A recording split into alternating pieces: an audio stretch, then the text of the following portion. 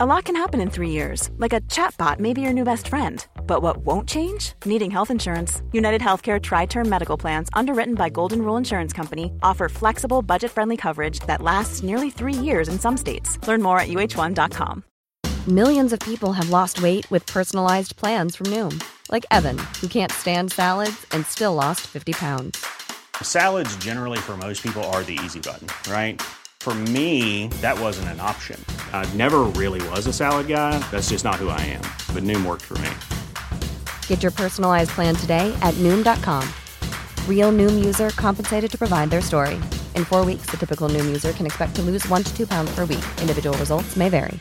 Hey, I'm Ryan Reynolds. Recently, I asked Mint Mobile's legal team if big wireless companies are allowed to raise prices due to inflation. They said yes. And then when I asked if raising prices technically violates those onerous 2-year contracts, they said, "What the f*** are you talking about, you insane Hollywood ass?" So to recap, we're cutting the price of Mint Unlimited from $30 a month to just $15 a month. Give it a try at mintmobile.com/switch. $45 up front for 3 months plus taxes and fees. Promo rate for new customers for limited time. Unlimited more than 40 gigabytes per month. Slows full terms at mintmobile.com. Du skulle ju aldrig gå in till en Volvo-handlare. Han skulle aldrig kalla sig för din personliga bilman. Nej. Så här, ja, jag behöver en bil. Alltså jag tror faktiskt på Volvo. Alltså det är en ganska bra bil. Alltså då fattar man det. Men banker, de är försäljare. Försäljare av lån, pengar, med försäljare av då fonder och sparande. Det här programmet handlar om en noga utvald bok och ett samtal med dess författare. Välkommen till Lära från lärda. Fredrik Hilleborg vid micken, och den här veckan har jag en bok i min hand som jag har läst som heter Vad gör en bank? Med mig har jag författaren. Välkommen till Andreas Cervenka. Tack så mycket. Kul att vara här. Vi tänkte att vi i vanlig ordning så börjar vi med gästen. Man får presentera sig.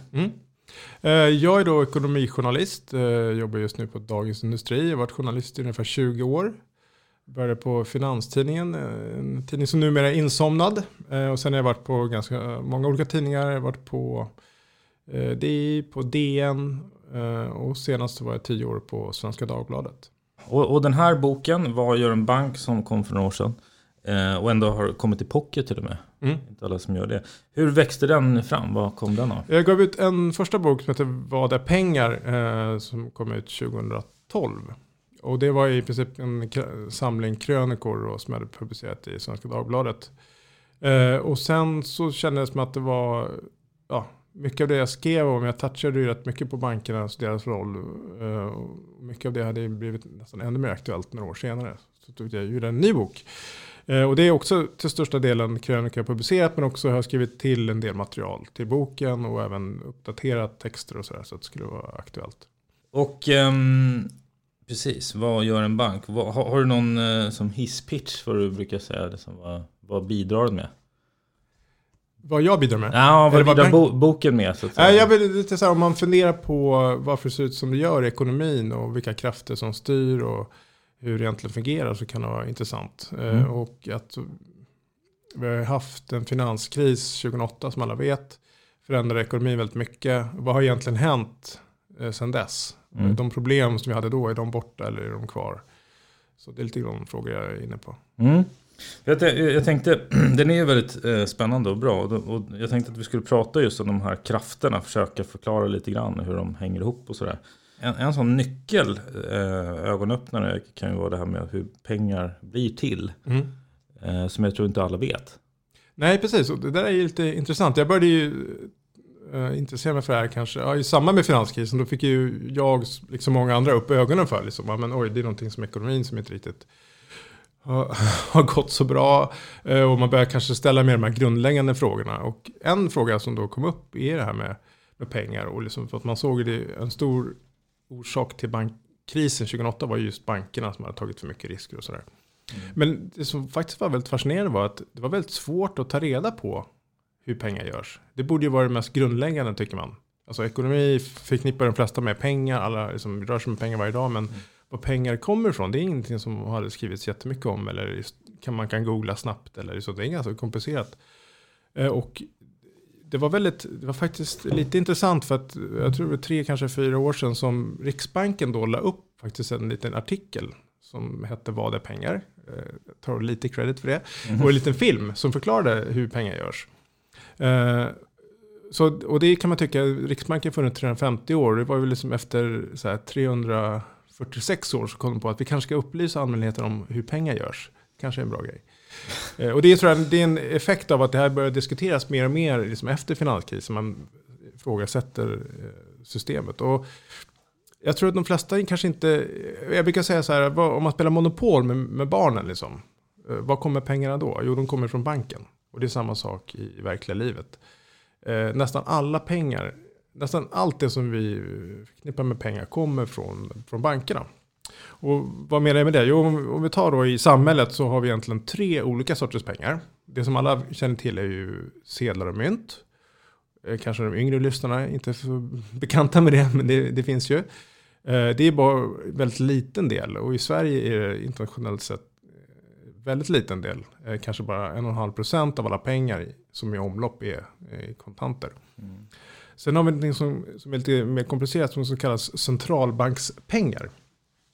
Vi kan ju höra på nyheterna till exempel att Riksbanken skapar nya pengar eller de ska stödköpa och så vidare. Och då kan det, särskilt under den här nu coronakrisen, så har det varit liksom rekord på den fronten. Man skulle låna ut 500 miljarder till företagen och så vidare. Och det som man gör då är att Riksbanken kan också skapa pengar. Och det är inte heller kanske alla som känner till, men till exempel så hade man då i början av krisen sa man att Riksbanken ska låna ut 500 miljarder till företagen via bankerna. Och då undrar man, var kommer de här 500 miljarderna ifrån? Jo, då går det till så att i ett handlarrum på Riksbanken, och alla banker måste vara anslutna till Riksbanken för att om man har en bank, alla stora banker, om man har en bankoktroj som heter en banklicens. Och då lämnar då bankerna in lite säkerheter och så får de låna de här pengarna, och det som händer då är att man tar upp den här bankens konto på en terminal. Och så bestämmer Riksbanken hur mycket ska den här banken låna. 10 miljarder till Swedbank. Då skriver man in 10 miljarder och så enter. Då har Swedbank fått 10 miljarder och de 10 miljarderna har skapats ur tomma intet, kan man säga.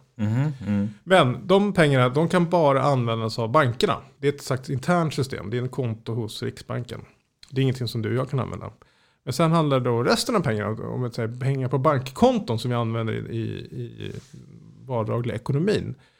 De skapas när banker beviljar lån. Och det är egentligen på samma sätt. Så om du går till banken och ska låna 1 miljon, och då gör de en kreditprövning, kan du betala räntor och amorteringar, som har någon säkerhet och så vidare.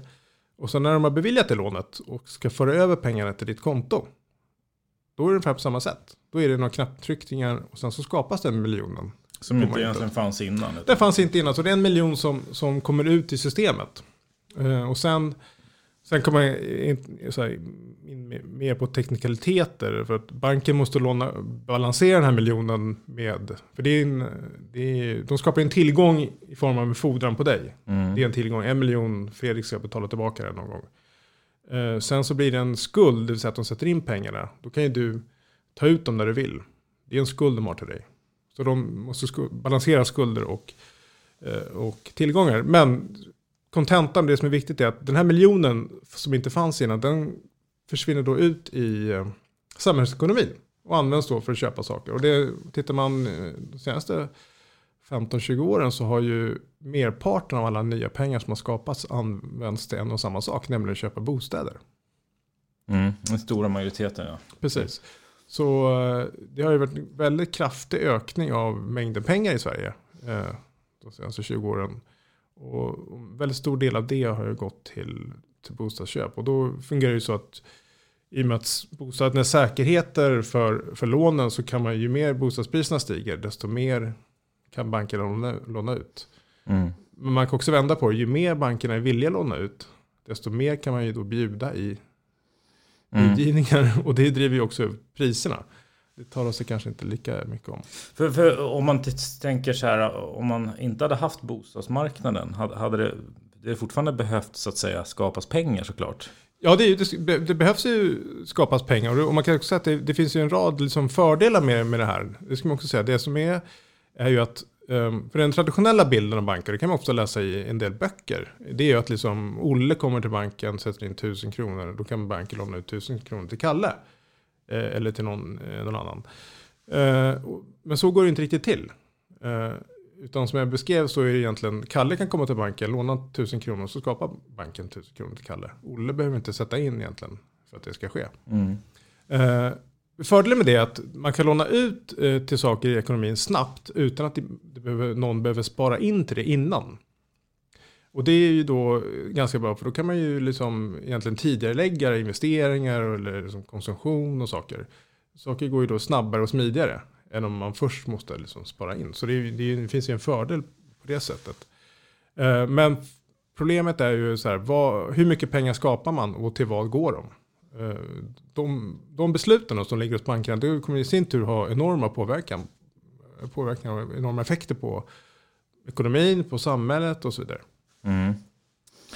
Ja, precis. Och det som läget som är då, det är ju så att säga hur stor kapitalnivå kallar man det för, när mycket av de pengarna som banken så att säga har, hur mycket har de på riktigt? Ja, men precis. Det finns ju två delar. Det är så man lånar ut pengar, och då finns det som man kan säga så här, kan de låna ut hur mycket som helst? Ja, inte riktigt, men i praktiken nästan hur mycket som helst, men jag kommer till det. Men det som begränsar är att de måste ha vad man kallar för eget kapital, som är en slags en buffert för att då täcka förluster. Och det är kapital som då aktieägarna med bankerna skjuter till. Så i runda slängar, idag har svenska storbanker ungefär 5% eget kapital. Det betyder att för varje 100-lapp de har lånat ut så har de ungefär 5 kronor som är då aktieägarnas pengar. Så det är en ganska hög belåning, man säger så. Det är väldigt få andra företag som lånar egentligen då 20 kronor för varje krona de har. Så det är i sig en risk då. Men det begränsas, så att om de ska låna ut väldigt mycket väldigt snabbt, så måste de också öka sitt kapital. Med det sagt så är det ju också så att ju mer de lånar ut, desto mer tjänar ju bankerna.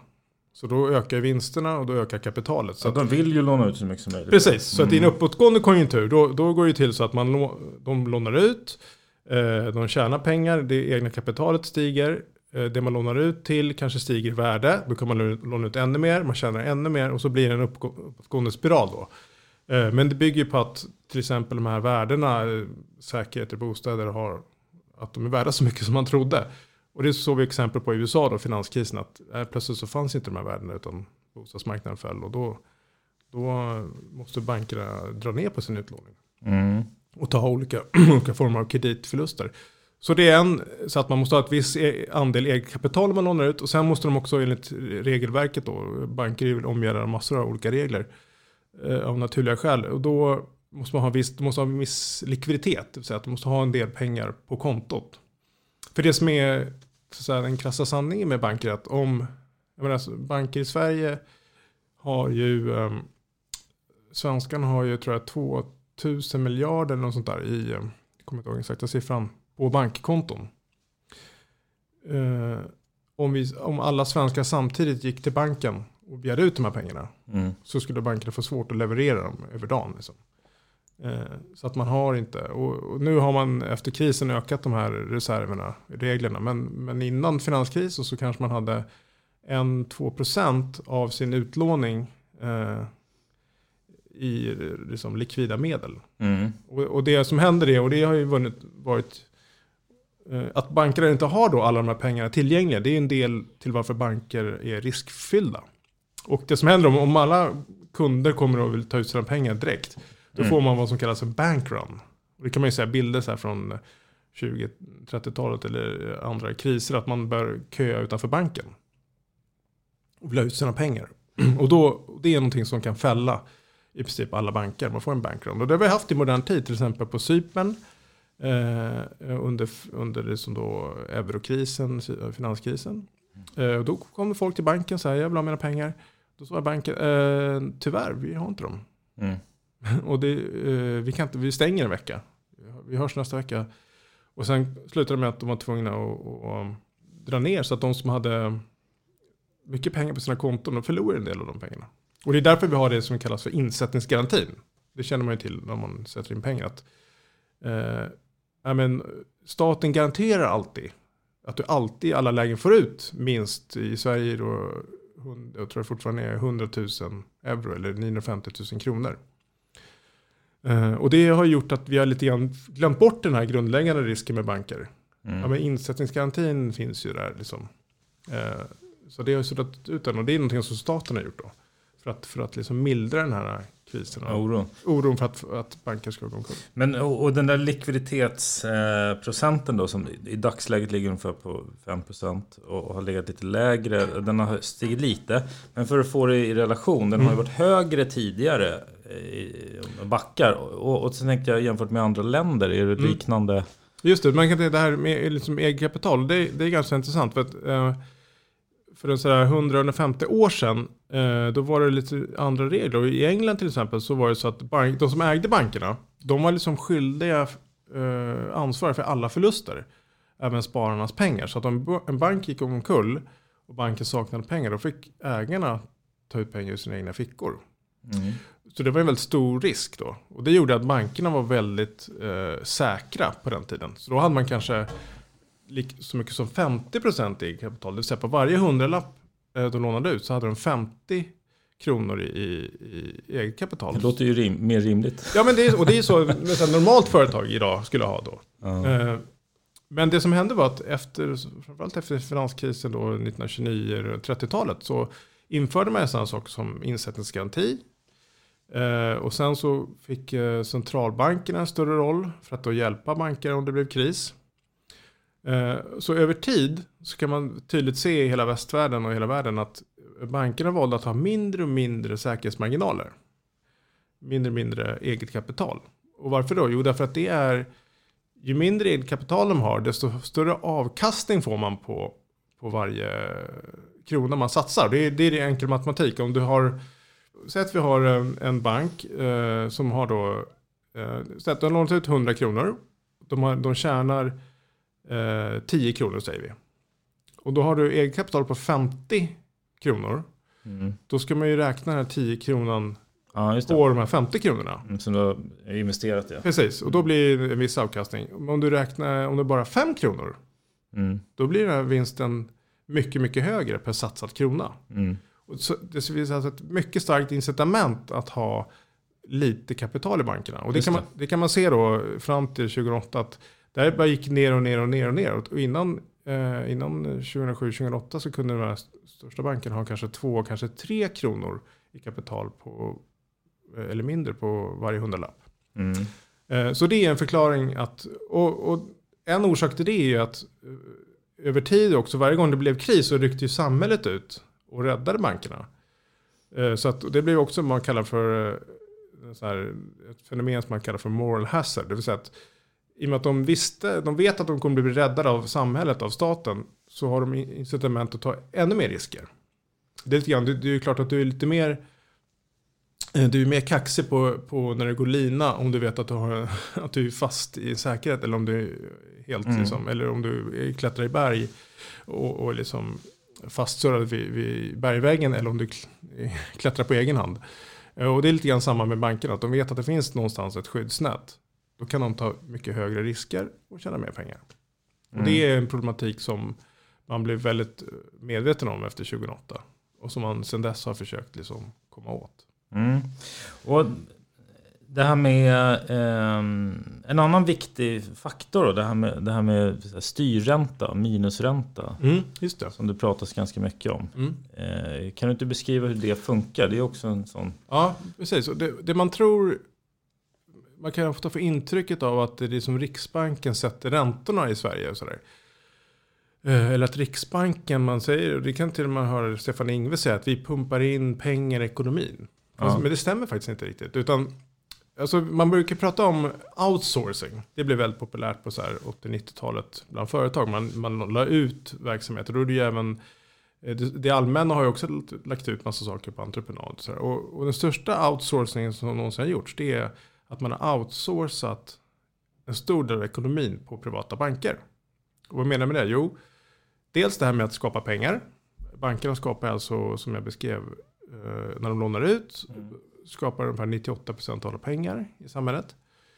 De sköter då alla betalningar som är då livsviktigt för att hålla igång ekonomin.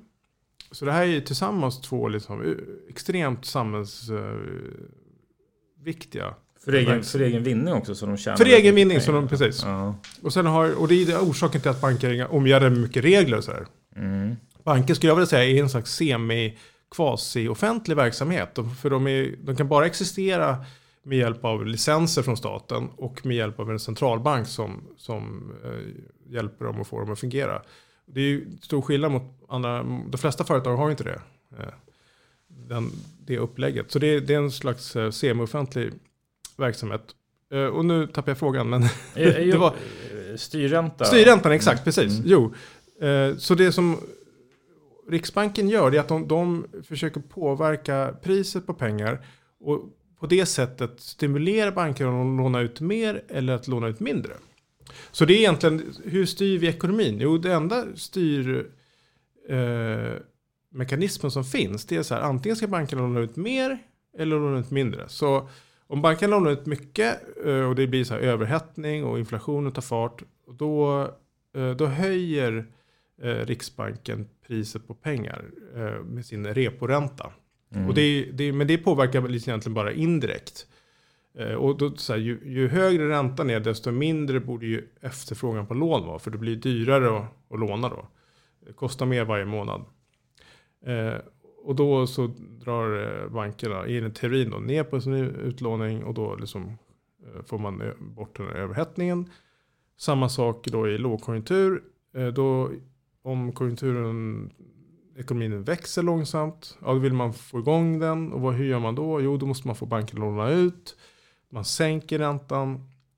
Och ju billigare det blir låna, desto mer kommer folk vilja låna. Och desto mer aktivitet i ekonomin. Men det man tydligt kan se efter finanskrisen framförallt är ju att det här funkar inte riktigt. Därför att vi har ju haft under många år så var det då nollränta på många centralbanker, även i Sverige. Vi hade ju minusränta i över 5 år. Alltså nollränta, då är det ingen kostnad för att låna då? Nej, då är det ingen kostnad för bankerna att låna. Bankerna att låna, nej. Precis. Sen tar ju de ut en marginal av oss låntagare. Men ändå i väldigt många ekonomier och i många år även den svenska så tog inte tillväxten fart ändå. Och bankerna lånar inte ut, särskilt i Europa lånar inte alls ut så mycket som man ville. Trots att det var så låg ränta. Och det beror på massa saker. Att för det är bankerna suveränt som bestämmer. Ska vi låna ut eller inte? Och till vilka ska vi låna ut? Och någon säger att ekonomin, det är dåliga framtidsutsikter. Det är höga risker. Då lånar de inte ut. Oavsett hur låg räntan är. Eller till exempel om de har haft mycket förluster. Och då måste de ju, för att behålla den här relationen mellan kapitalet och utlåningen, så måste de kanske dra ner på utlåningen och vara försiktiga. Och så så det är egentligen, makten sitter väldigt mycket hos bankerna. Just det, för de bestämmer någonstans vilka de lånar ut till. Ja, precis. Och man kan se nu till exempel i den här krisen väldigt tydligt då, när det blev den här coronakrisen, enorm chock liksom. Då måste samhället så här, få igång då. Och då skickade ju Riksbanken ut ett pressmeddelande som sa, de formulerade så här: Riksbanken lånar ut 500 miljarder till svenska företag. Det var så de skrev. Det låter ju fantastiskt. Riksbank, 500 miljarder. Det här kommer inte finnas någon brist på pengar. Det är fantastiskt. Men via bankerna. För det är den enda mekanismen att få ut pengar i ekonomin är att gå via bankerna. Och då kan man se att av de här 500 miljarderna så har det inte blivit så mycket. Dels så har i den teorin då ska bankerna låna Riksbanken och sedan låna vidare till företagen. Men så här långt har de bara lånat 145 miljarder och tittar man på statistiken har inte långt ifrån alla av de pengarna gått ut till företagen. Kanske mindre än en tredjedel. Så att det är återigen, Riksbanken säger att de ska låna ut 500 miljarder, men det är en from förhoppning att bankerna ska låna ut. Bankerna behöver inte låna ut alls. Jaha, så det är inget liksom bidrag? Nej, utan det är liksom att bankerna ger ändå en möjlighet för bankerna att låna pengar av Riksbanken. Och sen hoppas Riksbanken då att de ska låna ut det till företag som har problem. Men bankerna behöver inte låna ut alls. Och i lågkonjunktur är det snarare mer logiskt för dem att då ökar ju risken. Alltså risken för att företag går konkurs och så vidare ökar ju ändå. Och då blir de allt annat lika mer försiktiga. Så att det är ju snarare blivit svårare att få lån, tror jag, för mindre företag. Och inte ens så, en annan åtgärd som man hade då, som man presenterade i buller och bång, var ju att man inrättade en företagsakut. Och då staten skulle gå in och garantera lån på upp till 100 miljarder. Och då ska staten då stå för 70% av risken. Det vill säga att om det här företaget går omkull och de inte kan betala tillbaka sina lån, då betalar staten 70% av det. Och då sa man ju då att det här är 100 miljarder som vi sätter av till det. Hittills har det lånats ut mindre än 1 miljard. Alltså en 100-del. Varför? Jo, därför att bankerna tyckte inte att det här var tillräckligt. Att de måste ta 30% av risken. Det är liksom för mycket. Det är ju ointressant för dem. Så det visar återigen att samhället och det allmänna är liksom väldigt beroende av bankerna för att styra ekonomin. Och kan egentligen bara göra det indirekt. Så bankerna har en väldigt stark makt. Återigen det här med styrräntorna, en minusränta, för det låter ju så perfekt. Då har vi låg ränta, tänker man kanske som konsument eller som privat låntagare. Ja, men så det borde ju vara. Det är lite intressant för att några år innan, jag tror det var runt 2011-2012, så Riksbanken publicerar väldigt mycket material. De publicerar så här små foldrar till allmänheten för att utbilda allmänheten om hur ekonomin fungerar. Då kom de in där på styrräntan. Då var det en formulering där att styrräntan kan aldrig gå under 0. Skrev de själva i sitt material. Sen några år senare, 3-4 år senare, så hade de ändrat sig och sa att nej, den kan nog gå till minus. Så att det som hände var det här med minusränta. De vill gärna få det att låta normalt, men det är ju väldigt konstigt. Det har inte hänt tidigare. För det är ju att i praktiken så ska du då betala pengar för att få förmånen att låna ut till någon. Det är vad det egentligen innebär. Och jag hade just minusränta på styrräntan från centralbanken, från Riksbanken och andra banker. Men även på statsobligationer, alltså när staten lånar pengar ute på marknaden. Alltså man ger ut värdepapper och obligationer, så har ju räntan varit minus. Så investerare, till exempel pensionsbolag, försäkringsbolag, har då till exempel betalat pengar för att låna ut till Sverige eller till Tyskland eller till andra länder. Och det är ju väldigt konstigt. Men trots minusränta, och ECB har också haft minusränta i flera år, skulle man ju kunna tycka att det borde ju vara tidernas lånefest. Ja, verkligen. Och då är det då bankerna som så att säga får minus när de lånar. Just det, precis. Exakt. Så i praktiken då, om de ska låna några miljoner, så alltså blir de skyldiga mindre än vad de lånar. Eller vad ska man... Ja, precis. Och man kan säga det är som en liten gåva från Riksbanken till bankerna. För att pumpa in pengar i ekonomin. Ja, för att de ska i sin tur låna ut. Nu ska man säga att Europeiska centralbanken, de har väldigt explicit haft liksom att, för den europeiska ekonomin har ju varit väldigt trög i 10 år. De har ju, där är det väldigt öppet att de betalar bankerna för att de i sin tur ska låna ut till företag för att få igång ekonomin. I Sverige är det speciellt. Alltså orsaken till den svenska minusräntan har ju inte varit att ekonomin har gått väldigt dåligt, utan det har ju varit det här med inflationsmålet. Att Riksbankens mål är att hålla inflationen på 2%. Och i och med att inflationen har varit låg, och det finns många teorier om varför den är låg, är det digitaliseringen eller är det någonting annat? Den har i alla fall varit under målet, och då har man, för att nå dit, så har man sänkt räntan till minus. Men återigen, och det har ju varit väldigt kritiserat av många ekonomer, att det här är helt fel väg att gå, och att det kan leda till överhettning, till exempel på bostadsmarknaden eller på andra sätt. Och det kan man ju kanske se, bostadspriserna har ju stigit väldigt kraftigt i Sverige jämfört med andra länder. Men det återigen, mekanismen är att få banken att låna ut pengar, och i sin tur ska vi få upp priset på varor så att inflationen går upp. Att det är det viktiga. Liksom. Precis. Ja. Problemet är ju att om man tittar på hur vi mäter inflation i Sverige, så är det ju ett konsumentprisindex som består av liksom olika varukorgar. Och där ingår ju inte till exempel helt fullt ut priser på bostäder. Så att det som har hänt i Sverige, det är att vi har inte fått inflation på liksom tomater och olivolja och så. Utan vi har fått inflation i bostadspriser. Och återigen, det är dit merparten av alla nya utlånade pengar har gått. Det är inte till att köpa tomater. Eller gå till frisören oftare eller så. Så Just det. Så där har det stigit med Ja, allt exakt. annat, liksom. Man kallar någonting som man brukar kalla för tillgångsinflation. Det vill säga att man får inflation i tillgångar, i aktier, bostäder och andra liksom kapitalinvesteringar. Man får inte inflation i vanliga konsumentvaror. Det är ett fenomen som har varit över hela världen. Och vi kan se att börserna är på rekordnivå och har ju gått väldigt starkt i 10 år. Trots att ekonomierna i många länder har inte gått så jättebra hela tiden. För maten är i princip billigare nu nästan än var på 80-talet. Liksom, ja, och en stor faktor till det är ju till exempel man räknar, och det här är själva hur man räknar inflation, det är helt kapitel för sig, men till exempel så räknar man med att en dator sådär, om du köper en dator idag, en laptop för 5 000, så är den många gånger bättre än om du hade köpt den för 5 år sedan. Det är starkare processor och så vidare. Den förbättringen, den räknar man som en prisnedgång. Och det sätter ju förstås tryck på inflationen. Man räknar det som att om den har blivit liksom x% bättre så har den egentligen blivit x% billigare. Fast du betalar fortfarande 5 000 kronor för den. Aha, och det där är lite svårt att hänga med.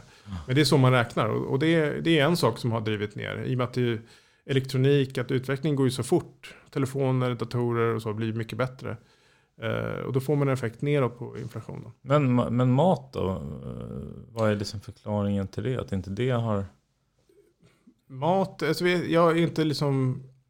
Jag kan inte svara exakt på hur man väger inflationen, vad som ingår och exakt vad som har utvecklats starkt eller svagt. Men liksom jag vet inte exakt hur mycket mat utgör i den här varukorgen. Men två... Och det går väl liksom upp och ner, men 2 faktorer som har drivit ner inflationen är ju det här med digitaliseringen, eller att digitala produkter blir mycket mer effektiva. En annan sak är räntan i sig. Alltså räntesänkning sätter tryck på inflation, så att nu Riksbanken pratar väldigt mycket om inflation exklusive räntor. För att om de sänker räntan så jag menar, våra räntekostnader sjunker ju. Ja. Det som har varit paradoxalt är ju att tittar man på de senaste 10 åren och 15 åren så har ju svenskar har ju som aldrig lånat mer. Både i absoluta tal och i förhållande till våra inkomster. Det har ju gått väldigt kraftigt uppåt och det har ju då Riksbanken själva varnat för. Samtidigt har våra kostnader för att låna, de har gått ner. Ja. Att vi betalar mindre och mindre för att låna. When you're ready to pop the question, the last thing you want to do is second guess the ring. At BlueNile.com, you can design a one-of-a-kind ring with the ease and convenience of shopping online. Choose your diamond and setting. When you find the one, you'll get it delivered right to your door. Go to BlueNile.com and use promo code LISTEN to get $50 off your purchase of $500 or more. That's code LISTEN at BlueNile.com for $50 off your purchase. BlueNile.com, code LISTEN. Hey, I'm Ryan Reynolds. At Mint Mobile, we like to do the opposite of what Big Wireless does. They charge you a lot, we charge you a little. So naturally, when they announced they'd be raising their prices due to inflation, we decided to deflate our prices due to not hating you. That's right. We're cutting the price of Mint Unlimited from $30 a month to just $15 a month. Give it a try at mintmobile.com/switch. $45 up front for 3 months plus taxes and fees. Promo rate for new customers for limited time. Unlimited more than 40 gigabytes per month slows. Full terms at mintmobile.com. Hey, Dave. Yeah, Randy. Since we founded Bombas, we've always said our socks, underwear, and T-shirts are super soft. Any new ideas? Maybe sublimely soft. Or disgustingly cozy. Wait, what? I got it. Bombas. Absurdly comfortable essentials for yourself and for those facing homelessness. Because one purchased equals one donated. Wow, did we just write an ad? Yes. Bombas. Big comfort for everyone. Go to bombas.com/ACAST and use code ACAST for 20% off your first purchase. Och det är ju förstås för att räntan har gått ner. Så att det där är ju liksom en Men är det paradox. oroväckande också? Ja, alltså det är klart att tittar man, och det här är liksom omdebatterat, men tittar man historiskt så har det alltid varit så här att man får en väldigt snabb ökning i att människor lånar pengar, så ökar man riskerna. En risk är ju då att till exempel, som hände i USA och i många andra länder, Spanien och Irland och överallt, att till exempel det man har som säkerhet för lånen, det som man har lånat till, framförallt i bostäder, och de faller kraftigt i värde. Ja, då blir det ju förluster för bankerna och människor kanske förlorar också pengar då. Det hände ju på 90-talskrisen. Många köpte ju då, det känns helt osannolikt nu, men man köpte ju lägenheter och sen så var lägenheterna mindre värda än lånen man har tagit. Och de lånen blir man inte av med liksom. Det är en risk, den kan man ju diskutera hur stor den är i Sverige. Det som är speciellt med Sverige är att vi har väldigt bra skydd för de som lånar ut pengar. Man brukar säga i Sverige så bär vi våra lån på kroppen. Att vi blir inte av med dem. Det gör ju Kronofogden, liksom det kan göra skuldsanering. Men bankerna kan ju vara ganska trygga att de någonstans kommer få lånen. Och därför är bostadslånen det sista vi slutar betala på i Sverige. Det som man däremot skulle kunna tänka sig kan hända är att om det blir väldigt... om bostadspriserna faller mycket och liksom arbetslösheten stiger och ekonomin går i en djup lågkonjunktur, så drar vi ner på vår konsumtion. Man kanske inte så här bokar någon Thailandsresor om man vet att man har köpt en lägenhet för 5 miljoner som är värd 4.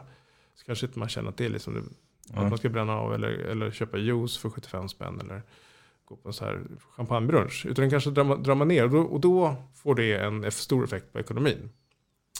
Så då blir det en annan typ av risk. Så den kanske risken inte det... I USA var ju en stor risk att man gjorde kreditförluster i bankerna. I Sverige skulle man kunna tänka sig att det inte är så det kommer se ut. Snarare så kommer då samhällsekonomin gå väldigt snabbt neråt. Och det är ju det är en risk som man kan se. Men är du orolig över några sådana scenarier? Jo, nej, men jag tror... Jag tror att det är väldigt farligt att... Det vet vi inte liksom. Och det finns en del som hävdar att men Sverige... Nej, men det här är en överdriven risk och svenskar har mycket tillgångar och liksom mycket aktier och sådär. Och det är i och för sig sant, men det är ganska skev fördelning av de tillgångarna. Väldigt många hushåll har lånat väldigt mycket av sin inkomst och har kanske inte så stora marginaler när det kommer till kritan. Och jag tror att det är väldigt farligt att bygga någon slags idé om att Sverige är unikt. Och det man kan se historiskt, för det här har ju hänt gång på gång, att privata skuldsättningar, att människor lånar mycket pengar, följs ofta av att det är en djup nedgång. Så att det är ju mer man lånar desto högre risker. Det har ju hänt i många länder i flera hundra år egentligen. Att säga att vi i Sverige skulle vara immuna mot den typen av utveckling, att vi är något slags unikt land på grund av att vår bostadsmarknad fungerar dåligt och så vidare. Det tror jag är en väldigt farlig inställning. Och det är ju många som har gått i den fällan. Jag var på Island 2008 och då var Island många bedömare som pekade på att Island, det som höll på med där var ohållbart och sådär. Och de var ju väldigt avfärdande och sagt att det här var svartmålning av Island. Och så. Men 3 månader senare var landet bankrutt. Så att det är liksom min poäng. Och det här är ju någonting... Det är ingenting som absolut inte jag hittar på. Utan det här är ju någonting som Riksbanken varnar för och väldigt många internationella organisationer som tittar på länder. Internationella valutafonden, OECD som är ett samarbetsorgan för västvärlden har ju varnat för det i många år. Att Sverige, det här att utlåningen ökar för snabbt och bostadspriserna har gått upp för mycket. Men och det här med liksom att länder lånar av varandra. Alltså, vem är det som har pengar egentligen? Ja, men det är en bra fråga. Vad finns alla pengar liksom? Och då är det så att, och där är ganska viktigt så här, vem man har lånat av. För nu till exempel så i den här coronakrisen, då det har varit en jättechock och många länder kommer behöva låna väldigt mycket pengar för att finansiera. Även i Sverige, vi har ju väldigt låg statsskuld. Ungefär 35% av BNP. Man brukar räkna i förhållande till BNP. Och snittet i Europa är liksom över 85%. Så vi ligger väldigt bra till. Så det är i alla fall något positivt vad gäller Sveriges ekonomi. Exakt, så vi har. Men nu är en del ekonomer som menar att det här kommer väldigt snabbt gå upp till 50% och kanske högre. Vi kommer, prognosen är att vi nästa år, i år kommer behöva låna 400 miljarder och sånt där. Eller ännu mer. Och i USA lånar man ju ännu mycket mer. Där har de kommit in på ett enormt underskott. Ja. Och i många länder i Europa också. Okej, vilka är det som lånar ut pengar? Jo, men de största normalt sett som lånar ut pengar till stater. Det är inte så vanligt att du och jag går och köper en statsobligation. Liksom. Det är ju framförallt, det är våra pengar men det är indirekt nämligen i form av pensionsbolag och försäkringsbolag. Även till viss del banker som använder obligationer som så här, dels en viss avkastning eller som en slags likviditetsreserv eller så här. Det finns en naturlig efterfrågan och vissa regler säger att man måste äga ett visst antal statspapper.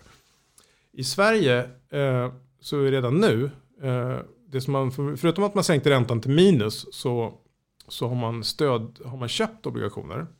Och då går det till så att Riksbanken skapar nya pengar och så går man ut på marknaden och köper statspapper. Det vill säga att man lånar ut pengar till Sverige för de här nyskapade pengarna. Och det har man gjort för att försöka sätta extra tryck uppåt på inflationen. Det är ett så här indirekt ytterligare ett sätt att försöka stimulera bankerna till att låna ut mer, kan man säga. Så att redan idag så Sveriges statsskuld på ungefär runda slängar 1000 miljarder, så äger Riksbanken nästan hälften av det. Så Riksbanken lånar ut till staten. Och Riksbanken är ju en del av staten. Så man kan säga att staten lånar ut till sig själv. Precis på samma sätt så ser det ut i Europa. Europeiska centralbanken har köpt väldigt mycket statsobligationer och nu även i USA. Så det är frågan, vem ska då köpa upp alla de här nya obligationerna? En förklaring är att centralbankerna kommer göra det. Och de kommer göra det genom att skapa nya pengar. Det är väldigt enkelt, det är smidigt då. Den som bara behöver trycka på några knappar för att få fram pengar har ju väldigt lätt att finansiera en ökad skuld då. Nu är det inte riktigt så här det ska fungera, men det är så det i praktiken har blivit. Tidigare så har man ju sagt att så här kan man inte göra. För det är ju ett hittepå-system och då tappar man förtroende för systemet. Då kan det bli vad man kallar för hyperinflation. Om så här, staten trycker för mycket pengar. Men det har ännu inte hänt här då. Men man kan se till exempel i mindre länder. För det som är stora fördelen för USA till exempel och för Europeiska centralbanken att de har egna starka valutor. Dollar respektive euro. Och när man ger ut obligationer så gör man det i den valutan. Så då har man naturligt många som vill köpa och låna ut pengar. Men det är många länder i tredje världen och i Latinamerika som har kanske lånat utomlands av investerare. Och kanske lånat också i dollar som inte är deras egen valuta. De har inte samma möjlighet. Så nu pratar man i coronakrisen att vi får en serie av statskonkurser.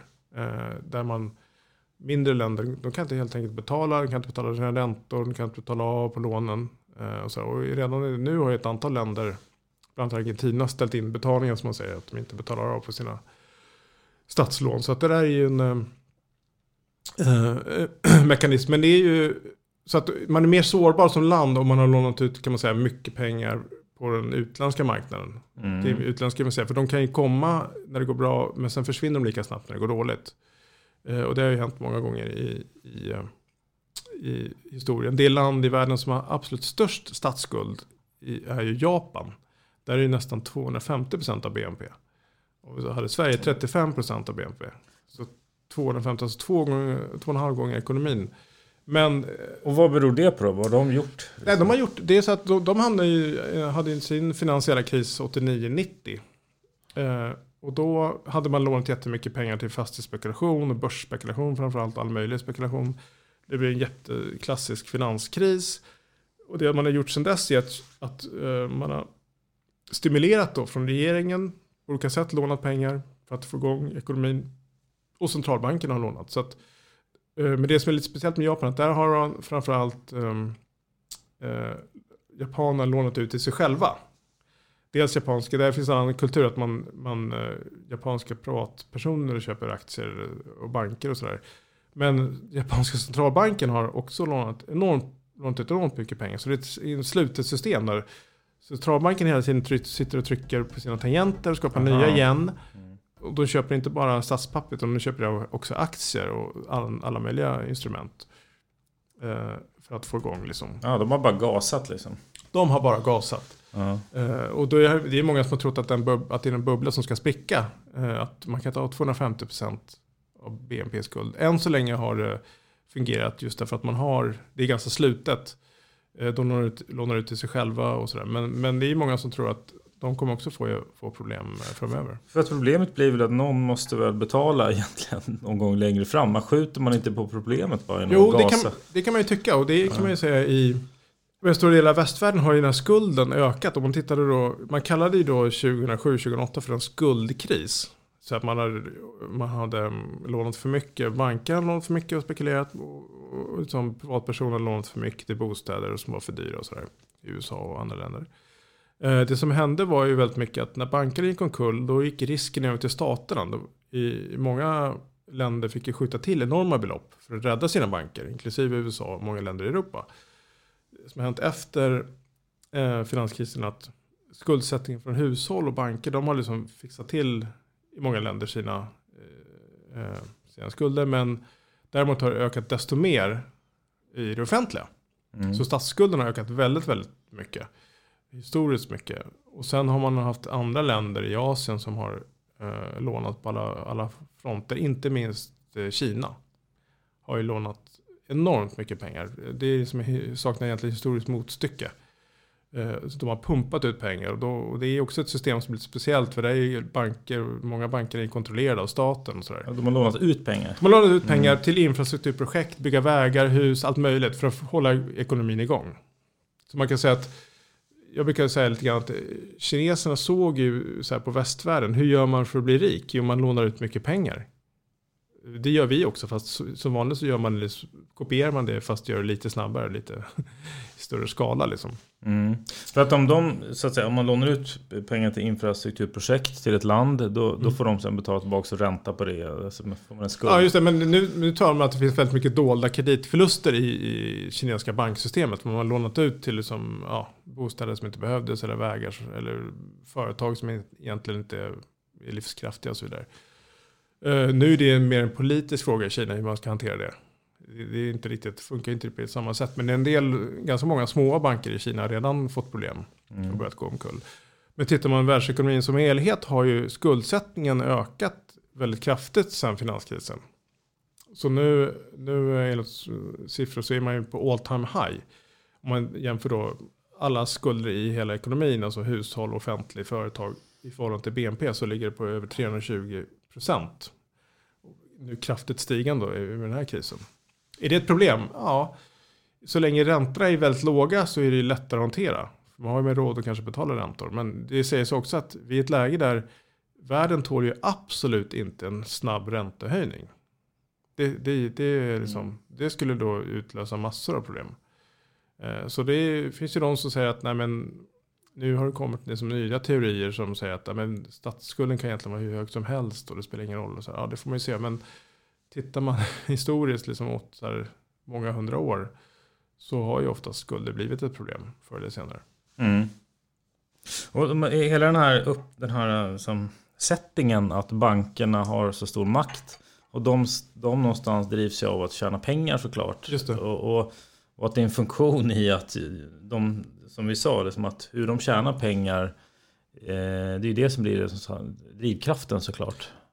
Precis. Och det är lite obehagligt nästan att det sätter hela samhället liksom i en sorts risk också. Och det brukar jag så här prata om Sverige, och det är liksom kanske inte alla som håller med mig om det, men tittar man i Sverige så alla är överens om att men bostadspriserna har stigit väldigt mycket. Och det är inte bara så att de har ju stigit väldigt mycket i förhållande till våra inkomster. Det är det viktigaste, för det är inkomsterna som ska betala räntor och amorteringar. Det är liksom odiskutabelt. Sen kan man diskutera så här, är det hållbart eller inte. Men det som har hänt är ju att banker har ju i princip trefaldigat på 20 år.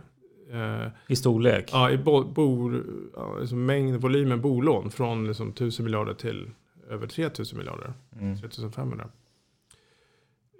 Det säger sig självt att 3500 miljarder, det är ju som att de får ränta på det. Dessutom har de under tiden ökat sin marginal, det vill säga hur mycket de tar ut jämfört med vad de själva betalar. Så att det här är ju en enorm pengamaskin som de har skapat. De är ju de stora vinnarna på stigande bostadspriser. De är också de som kan bidra till stigande bostadspriser, därför att det är ju genom att ge lånelöften som folk kan bjuda över och pressa upp priserna. De hade för 20 år sedan kunnat säga så här: nej, men vi vill faktiskt att man ska betala av bolån på 30 år. Det känns bra och man ska ha de här marginalerna och man ska ju självklart amortera och så här. Det har de inte gjort. utan det är ju staten som har bestämt att man måste ha amorteringskrav. Och så införde man alldeles för sent nästan. Ja, men exakt. Så att det slår mot de som är på väg in på bostadsmarknaden, vilket är väldigt orättvist. Men det är ju ingenting... och det är ju självklart i många länder. I Tyskland till exempel, det finns inte på världskartan att man inte amorterar. Och i många andra länder också. Sverige har varit lite liksom unikt att man vill inte amortera. Så var det ju i många år. Och då har man staten krävt det, och så har man krävt andra typer av tak då. Men återigen, det här är ett sånt som bankerna skulle kunnat införa själva. Ja. Och de kommer att göra det när det blir dåliga tider. För där, makten ligger hos dem. De kan, jag var själv med, jag fick ett lånelöfte i en bank. Och det var inga problem att låna. Sen så kom eurokrisen. Då sa de att nej, men vi ska köpa lägenhet. Då måste du ha 25% kontantinsats. Istället för 15%. De kan säga vad de vill. De kan säga precis vad de vill. Ja. För det kan man ju ha jag tror det kan nog många ha en ganska skev bild om man tänker att bankerna nästan är liksom staten. Ja. Alltså om man överdriver då. Och tänker att de följer regelverken, och det är klart att fast de får göra som de vill också. De får precis göra som de vill. De kan men det de inte får göra då, de får inte ha det som staten har gjort, att de har lagt vissa minimikrav nu. Amorteringskravet och så vidare. Och det har de gjort därför att de tycker att banker har lånat ut för mycket pengar. Att riskerna ökar i ekonomin. Annars har de inte gjort det. Och de har gjort det därför att banker har inte velat göra det själva. Annars har de inte heller gjort det. Det var inte behövt, om bankerna sedan 20 år tillbaka hade krävt amorteringar, då hade det inte behövt något amorteringskrav. Nej, precis. Så det är liksom, återigen, det är indirekt att man liksom, bankerna sitter med den här makten, lånar ut hur mycket de vill till vem de vill i princip. Och då försöker staten liksom, på olika sätt påverka det här direkt och indirekt med regler och liksom sådär. Och det får ju väldigt, man har ju då, tittar man på bankernas intjäning, så har ju den andelen som kommer från svenska bolån har ju ökat väldigt kraftigt. Det har blivit deras nya kassako. Så det är inte så konstigt heller. Nej, och då är det så här, de har ju väldigt starka incitament att få bostadspriserna att öka. Öka den här stocken av bolån. Det är en stock som är väldigt säker. Som var inne på att liksom, sannolikheten för att de gör kreditförluster är ganska låg, för att människor blir inte av med sina lån. Alltså människor slutar inte betala på bolånen. Men baksidan på det är att det ökar risken för Sverige, skulle man kunna säga. Så att de har ju på ett sätt liksom lagt över mer av risken. Skulle vi fråga bankerna så skulle de ju säga att de bara är så här passiva.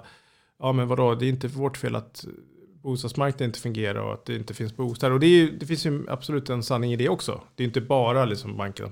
Vi har ju problem på bostadsmarknaden i Sverige också. Men det är en aspekt som jag tror inte man ska liksom glömma bort. Att de har av intresse av att få upp bostadspriserna.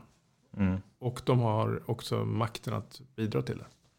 Apropå det här med att bankerna gör som de vill. En del som är väldigt intressant, som jag faktiskt har irriterat mig på. Det är att om vi går till 7-Eleven så kostar allt där samma pris för dig och mig. Men när man tar lån från en bank så kan du få en ränta, jag får en annan ränta. De har liksom olika räntor och man kan deala och sådär. Och jag börjar tänka så, men jaha, vad är det för liksom vilda västern? Det finns inga... De liksom, man dealar och får lite individuella deals. Vad är det för konstigt? Nej, exakt. Och det tror jag liksom, men det är också en sån här sak. Bankerna har ofta beskrivits som så här rådgivare. Du har din personliga bankman. Men liksom, som av en händelse så rekommenderar den här personliga bankmannen att köpa till exempel bankens egna fonder och sådär.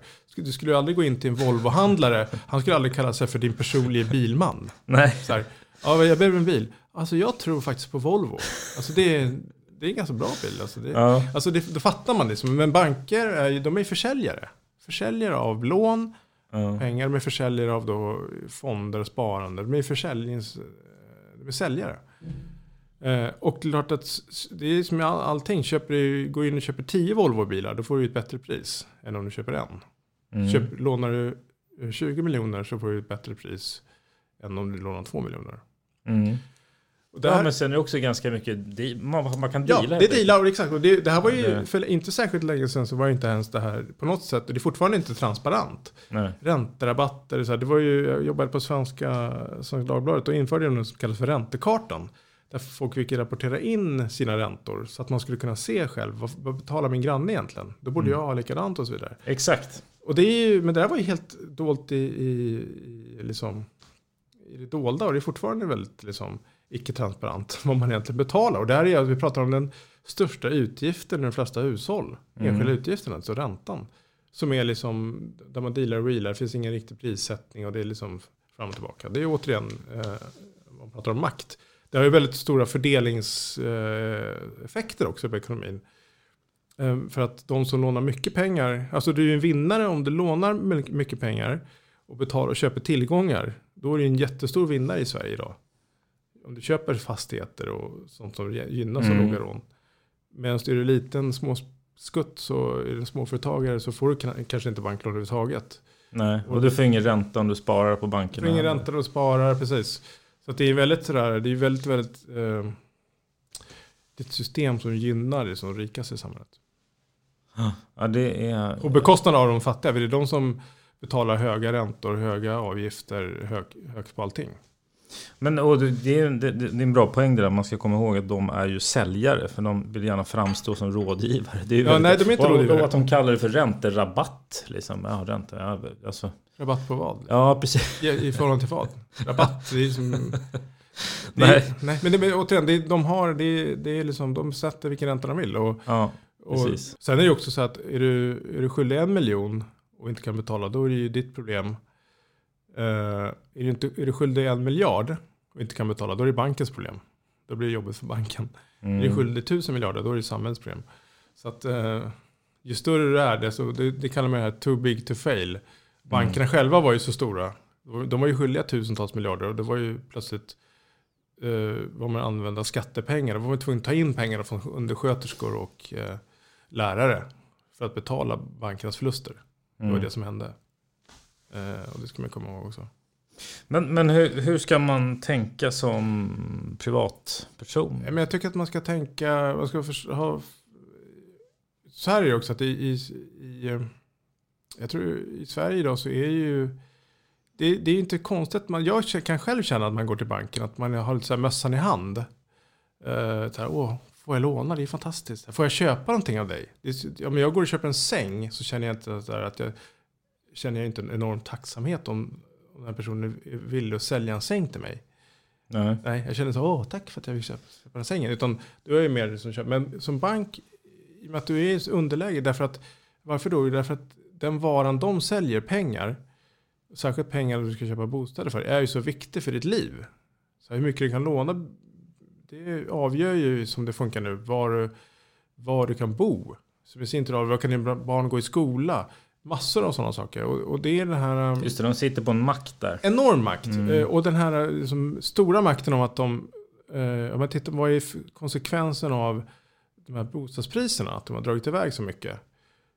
Det är ju en enorm segregering som har skett. Och man brukar prata om så här gated communities i USA. Liksom. Det har vi också i Sverige. Det är bara att vi behöver inte ha någon taggtråd i murar. Vi har bostadspriser. Så på olika sidor av en väg så kan det skilja så mycket så att de som bor på ena sidan har aldrig chans att komma hit. Därför det är för dyrt. De får aldrig låna så mycket. Det är så det funkar. Och då, de som bor här får också, då blir de här skolorna bättre och så vidare. Så att det får en som social effekt. Också till exempel, du kanske inte, om du inte får banklån så kanske du inte känner dig tillräckligt trygg för att skaffa barn. Sådana saker, det finns studier som visar att liksom, det hänger ihop med bostadssituationen. Så att det är en liksom social effekt, och därför är man liksom kanske lite underläge. Man ser inte riktigt det här som en säljare, utan man är liksom lite glad om man får låna. Och det tror jag att om man kan ska man försöka komma över det. Och det provocerar mig fortfarande just då också att det är som en bilhandlare som ger olika priser till... Men precis. Och det är så att jag känner mig, det känns oschysst liksom. Jaha, vänta, de fick betala 10 000 mindre för sin bil än vad jag fick. Ja. Varför så helt på ingenstans. Nej, och det är liksom också så här, till exempel... så här, hur banker finansierar sig på olika sätt ju. Så vi pratar om tillgångar och skulder, att varje utlåning måste motsvaras av att tillgången måste motsvaras av skulder. Så banker lånar ju också pengar. De lånar på 2 sätt. Dels av oss på sparkonton. Vad är räntan där? Ingenting. Nej, 0. Har varit så i som 10 år.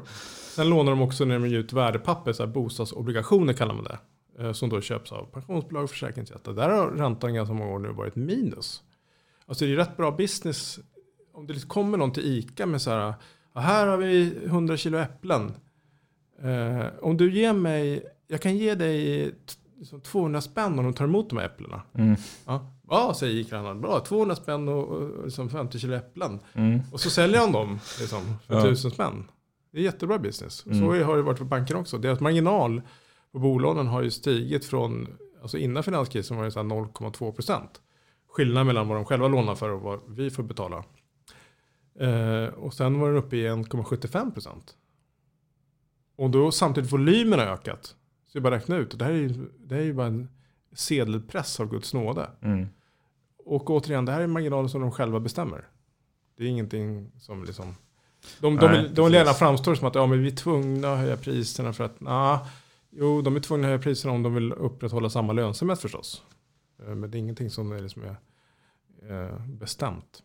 Men i den här boken då bland annat, och säkert mycket annat när du pratar och skriver om banker, alltså blir inte den här branschen och de är som sura på din bok och på dig? Det kanske blir, det som har varit intressant i och för sig är att det är många... Är det dina kollegor också? Men liksom, om man granskar... Ja, men visst. Det är intressant. Dels så kan jag säga att som sagt, det finns en mycket mer livlig debatt om banker utomlands än i Sverige. Måste jag säga. Det är inte så många som skriver kritiskt om banker i Sverige. För det andra skulle jag säga att jag har stött på väldigt många även tidigare väldigt höga chefer i banker som håller med mig om mycket. Och det säger ju en del. Så det finns en känsla av inne i bankvärlden att allt är inte så bra. Liksom. Och det är återigen, det är inte de enskilda medarbetarna utan det här är ett system som vi har skapat tillsammans. Men jag tror att banker i Sverige är ju väldigt inflytelserika. Om man jämför med politiker, alltså, går det att måla upp någon typ av men det är ju maktbalans? Det är ju också, man ska komma ihåg att det är ju svängdörrar mellan politiken och banksystemet. Socialdemokratisk näringsminister Thomas Östros, när han slutade, vad blev han? Vd för Bankföreningen. Alltså bankernas egen branschorganisation, lobbyorganisation. Okej. Finansmarknadsminister i borgerliga regeringen, Peter Norman, vad gjorde han när han slutade? Han blev styrelseledamot i Swedbank. Vem är nu ordförande i Swedbank? Jo, det är Göran Persson, tidigare statsminister. Vem är vd i Swedbank? Jo, det är Jens Henriksson som jobbade 10 år med Göran Persson på Finansdepartementet. Och så vidare, och så vidare. Enormt många. Vd nu på Bankföreningen är tidigare statssekreterare på Finansen. Kopplingarna mellan politiken och bankerna är väldigt starka. Man tjänar mycket pengar där. Man tjänar mycket pengar, det är en fantastisk... Alltså mycket mer än i politiken. Ja, exakt. Så man byter då. Så, jag menar, nu till exempel så skrev vi lite grann i Dagens Industri. Vi har ju då, vad är egentligen det som ska bevaka? Vad är egentligen de som borde vara mest kritiska och se till att bankerna sköts? Det är ju Finansinspektionen som har ansvaret för att övervaka bankerna. Det har vi lyckats sådär med om man tänker på den här penningtvättshistorien då i Swedbank. Så har vi inte riktigt haft koll. Men där så skrev vi för några månader sedan att den som var chef över avdelningen som bevakar banker, han bytte jobb till Handelsbanken där han blev chef för de som jobbar mot myndigheter. Så ena veckan var han liksom chef för Finansinspektionen, övervakare. Inte nästa vecka, men några månader senare så var han dök han upp och jobbade för nu jobbar jag för Handelsbanken. Och träffar sina gamla kollegor. Ja, hej. Så här. Ja, det där är ju liksom lite märkligt. Och så där ser det ut i många andra länder också. Jag tror att det är väldigt osunda kopplingar mellan liksom staten och bankerna. Givet bankernas makt så måste det vara statens och de folkvaldas uppgift att vara väldigt granskande. Och det kan man ju ifrågasätta om man vet att man kan få ett bra jobb efter politiken på en bank. Hur många banker finns det i Sverige? Alltså i Sverige domineras ju av de här 4 storbankerna då, Swedbank, Handelsbanken, SEB och Nordea. De har ju runda slängar 80% av marknaden. Sen finns det ju sparbanker, mindre banker. Sen finns det ju en antal sådana här nya uppstickare. Typ Klarna och sådana här mindre. Men de är ju framförallt inriktade på att så här, ge dyra lån till folk som inte har råd egentligen, skulle jag säga lite elakt. Och det är egentligen också därför att, eller de fyller vissa en funktion därför att många människor har betalningsanmärkningar till exempel och sånt, så får du inte lån i banker. Då är priset för det är ju att då du får låna jättedyrt. De här, de har ju, det är mycket som tyder på att de är också väldigt liksom, har varit ganska vårdslösa med sin kreditgivning. Men så det är, Sverige är en väldigt koncentrerad bankmarknad och det är också väldigt, våra banker är också väldigt stora förhållande till ekonomin. Om man tittar på hur stora de är. Ja, alltså jämfört med andra länder då? Jämfört med andra länder, ja. Nu har ju Nordea för sig flyttat till Finland så att siffrorna så att det har ju ändrats lite, men det är fortfarande så att vi har väldigt stor banksektor i förhållande till vår ekonomi. Ja. Vi behöver runda av, tänker jag. Tiden rinner iväg. Det här var spännande. Har du någon mer som rekommendation som du vill ge?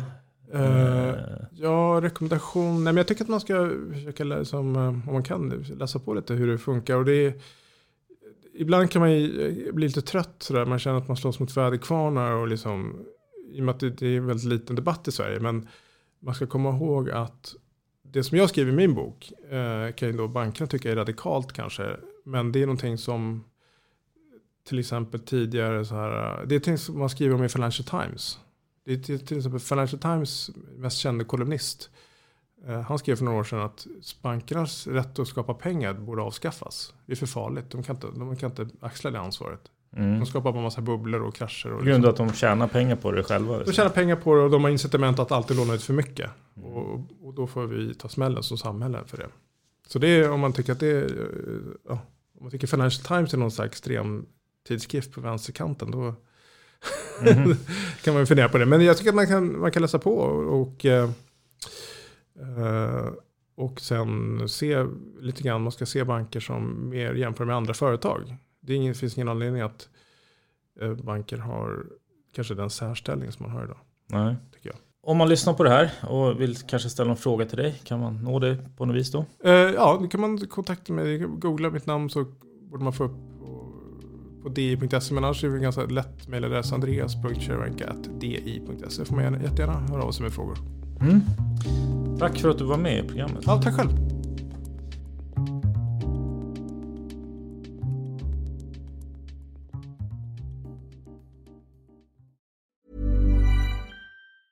Hi, I'm Daniel, founder of Pretty Litter. Did you know cats tend to hide symptoms of sickness and pain? I learned this the hard way after losing my cat, Gingy. So I created Pretty Litter, a health monitoring litter that helps detect early signs of illness by changing colors, saving you money and potentially your cat's life. Pretty Litter is veterinarian developed, and it's the easiest way to keep tabs on your fur baby's health right at home. Go to prettylitter.com and use code ACAST for 20% off your first order and a free cat toy. Terms and conditions apply. See site for details. Hey, it's Paige DeSorbo from Giggly Squad. High quality fashion without the price tag. Say hello to Quince. I'm snagging high-end essentials like cozy cashmere sweaters, sleek leather jackets, fine jewelry, and so much more. With Quince being 50 to 80% less than similar brands. And they partner with factories that prioritize safe, ethical, and responsible manufacturing. I love that. Luxury quality within reach. Go to quince.com/style to get free shipping and 365-day returns on your next order. Quince.com/style. Hey, it's Paige DeSorbo from Giggly Squad. High quality fashion without the price tag. Say hello to Quince. I'm snagging high-end essentials like cozy cashmere sweaters, sleek leather jackets, fine jewelry, and so much more. With Quince being 50 to 80% less than similar brands. And they partner with factories that prioritize safe, ethical, and responsible manufacturing. I love that. Luxury quality within reach. Go to quince.com/style to get free shipping and 365-day returns on your next order. Quince.com/style.